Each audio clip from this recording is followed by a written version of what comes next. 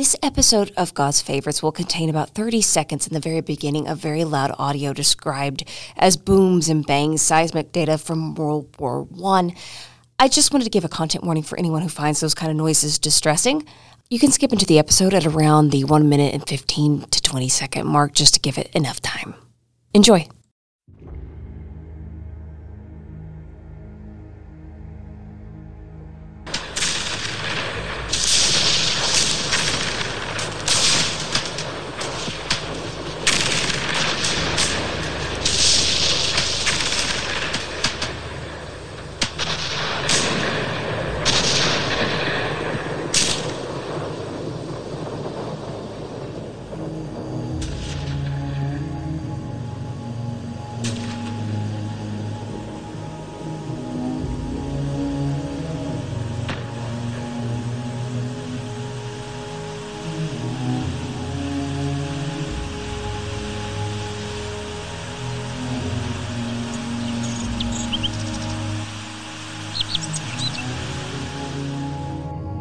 What you have just heard was a recreation, an interpretation of sound, the 11th minute of the 11th hour, on the 11th day of the 11th month.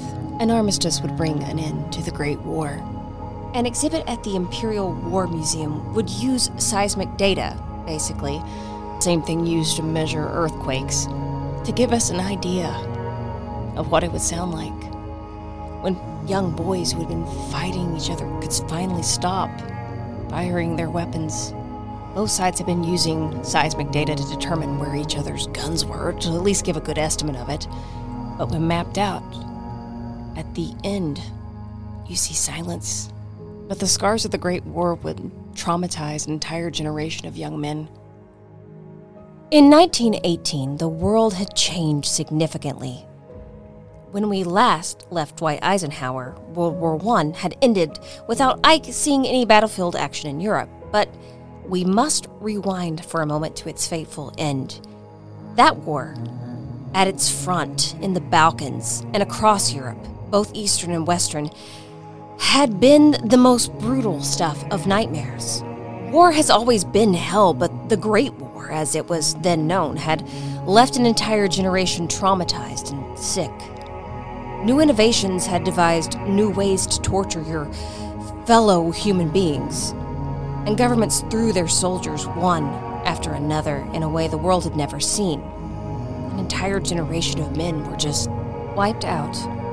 On June 28, 1919, 5 years to the date of the assassination of Archduke Franz Ferdinand by a Serbian nationalist, the terms and conditions for surrender were laid out. The United States had become involved in the war in 1917, and a significant portion of the Treaty of Versailles, so called for the location of the signing, was President Wilson's 14 points.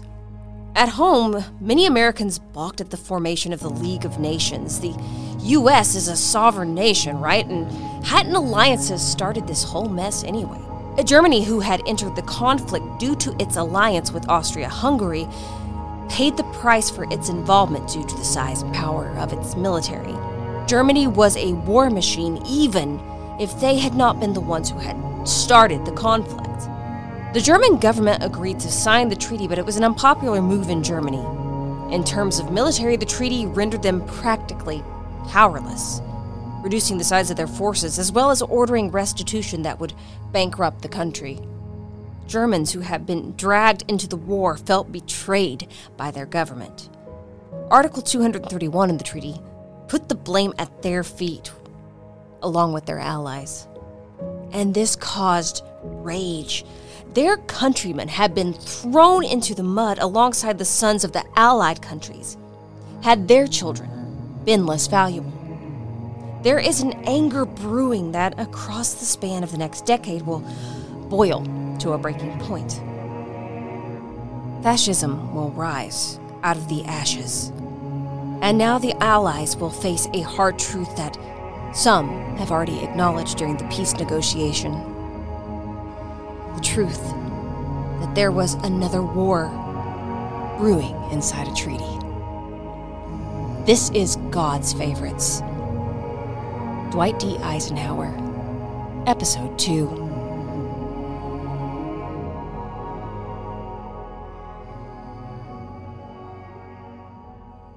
Tragedy had been raging across the world, but it would soon hit the Eisenhowers. It was Christmas in 1920 when their young son, Dwight, or Icky, developed a serious fever. He became incredibly weak. He was rushed to the hospital. According to Carlos Desta's Eisenhower biography, Icky's cheerful countenance made the staff slightly less concerned with the fever than they probably ought to have been, but it worsened. And finally their physician told them the horrible truth that Icky had contracted scarlet fever, and it would either kill him or he would survive. 2 alternatives. Unfortunately, the child was too weak, and on January 2nd, 1921, in the early morning hours, Icky died at the age of 3 years old. The family was devastated. Icky had been their only son at the time, and it was a period of mourning. Those who worked alongside Eisenhower in the U.S. Tank Corps came and provided an honor guard for his tiny casket. There isn't a lot else documented to say on the matter. Eisenhower rarely spoke of the death of his son, but eventually confided to a friend that it was almost the end of him. He had adored his son, and he tried to remain stoic, but inside, he was teetering on the verge of a breakdown. They would have another child, John, the following year. 1921 proved a continually rough year for Eisenhower. He was also nearly court-martialed on what was classified as an alleged defrauding of the United States Army related to claiming costs on the care of his dependents, Mamie and Icky. Eisenhower was charged with this after it was discovered that he had claimed an allowance for his home at Camp Meade from Mamie and Icky when it was discovered that Icky had been in the care of an aunt in Iowa for 6 months. Given the circumstances of Icky's tragic end, it seemed unusually cruel for prosecution of a man claiming heating expenses of a home with a child inside, and it didn't stop the U.S. government. A case was levied against Eisenhower, still in mourning for his son, even though he had self-reported the discrepancy when he realized that he would not have been allowed to claim Icky if he wasn't at the base. The case would continue. It was a violation of the rules, said Washington. It would be Brigadier General Eli Helmick who wanted Eisenhower court-martialed, but leadership at Camp Meade argued for a verbal reprimand and for Eisenhower instead to repay the money, all $250.67 of it.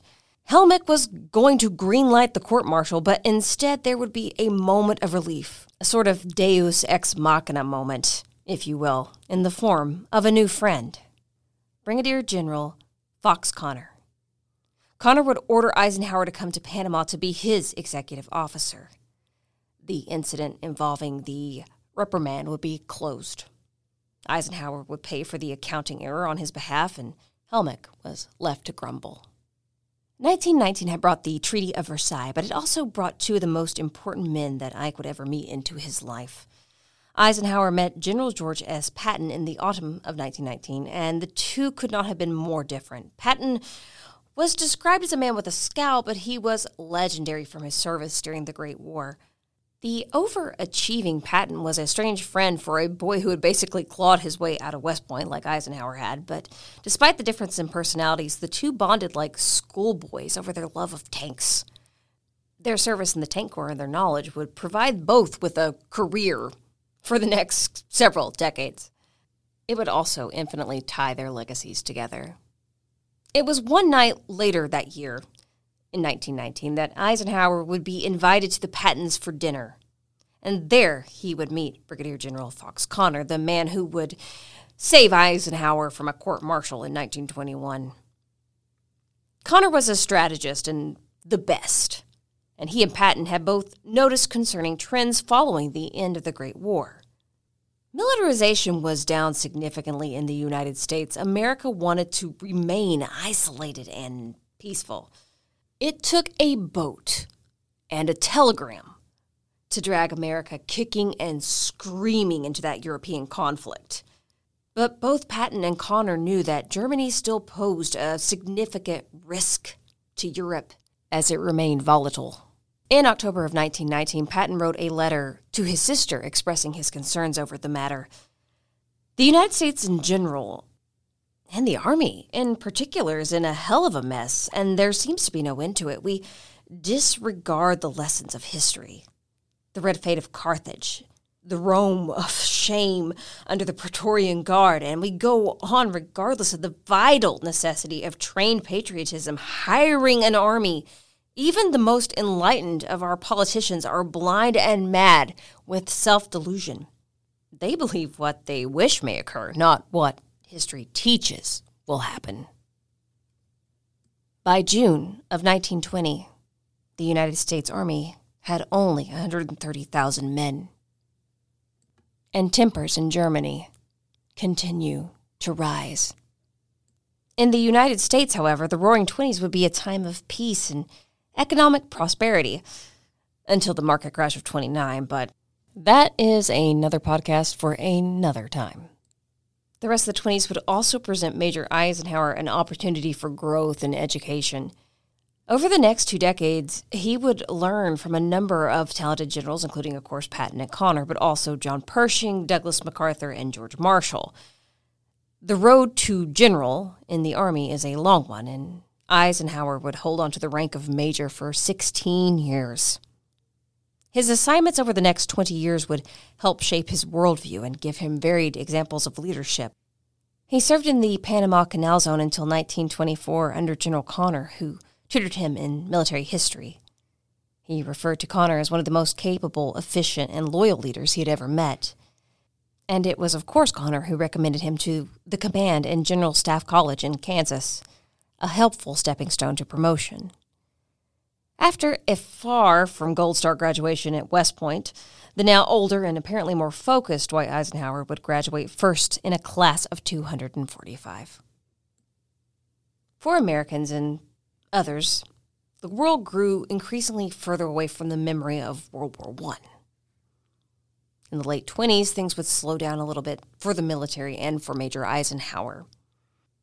In the late 20s, he would graduate from the War College and be assigned to the American Battle Monuments Commission directed by General Pershing.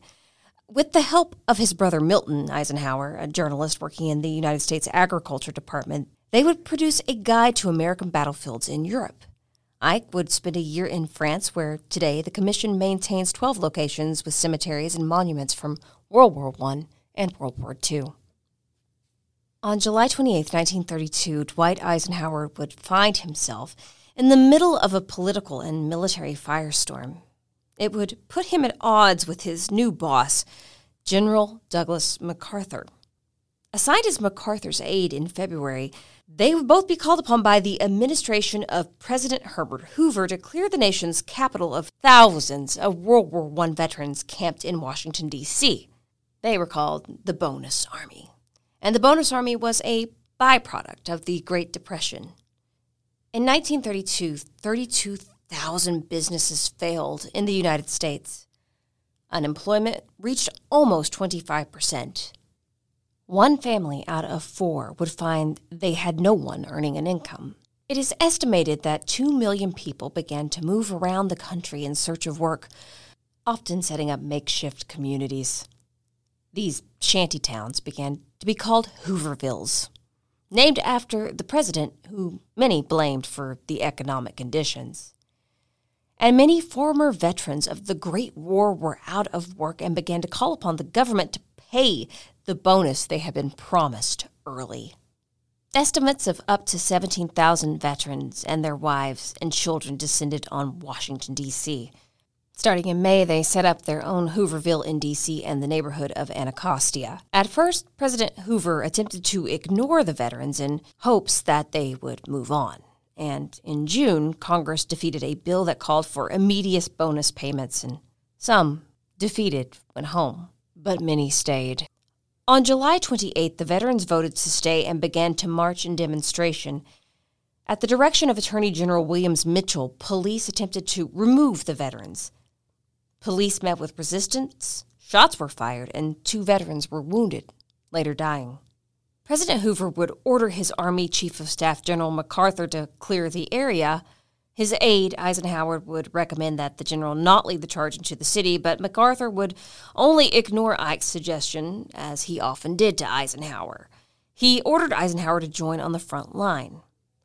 500 infantry with bayonets fixed, 500 cavalry, 800 policemen, and 6 tanks, under the direction of General George Patton, descended on the city, effectively turning on men they had once fought alongside. They set fire to Hooverville there, burning the shacks to the ground. Newspapers and theater newsreels would show images of veterans and their families fleeing in the haze of tear gas clouds. Soldiers stood around with bayonets fixed, cavalry wielding swords. The nation watched in disbelief, and when there is chaos, there is always somebody in the background looking for an opportunity. Democratic nominee for president Franklin Roosevelt watched this unfold, and even though he himself had been opposed to immediate payment of the bonus, told an advisor, "Well, this will elect me." Roosevelt would win in a landslide. Meanwhile, Dwight Eisenhower could not believe the mess he was now in, and MacArthur remained stubborn, insistent on leading the charge, as he had been ordered to do, but probably to a further extreme than he needed. Eisenhower himself and other eyewitnesses insisted that the Secretary of War, speaking for the president, had sent messages forbidding any troops to cross the bridge into the main camps in Anacostia. Eisenhower says MacArthur told him he was too busy and did not want either himself or his staff bothered by people coming down and pretending to bring orders. Hoover's demands went ignored. MacArthur would call a news conference, claiming that had they not taken action for another 24 hours, it would have actually caused a real battle. It was just one more incident on a list of incidents that had grown far too long under President Hoover. To say that Eisenhower did not like MacArthur is an understatement, a really big understatement. Nevertheless, he would still serve the remainder of the 1930s under MacArthur, preparing the Filipino Army for independence. If the Bonus Army was the first time he disagreed with MacArthur, it was certainly not the last. Eisenhower disliked MacArthur for what he thought was vanity, theatrics, and perceived irrational behavior. Now, he would willingly admit that MacArthur was smart, decisive, and brilliant, and that working under him was frustrating but also an invaluable learning experience. But later in life, Ike would reflect on the Bonus Army with a historian. When historian Stephen Ambrose brought the subject up to Ike, referring to MacArthur, would say, "I told that dumb son of a bitch he had no business going down there."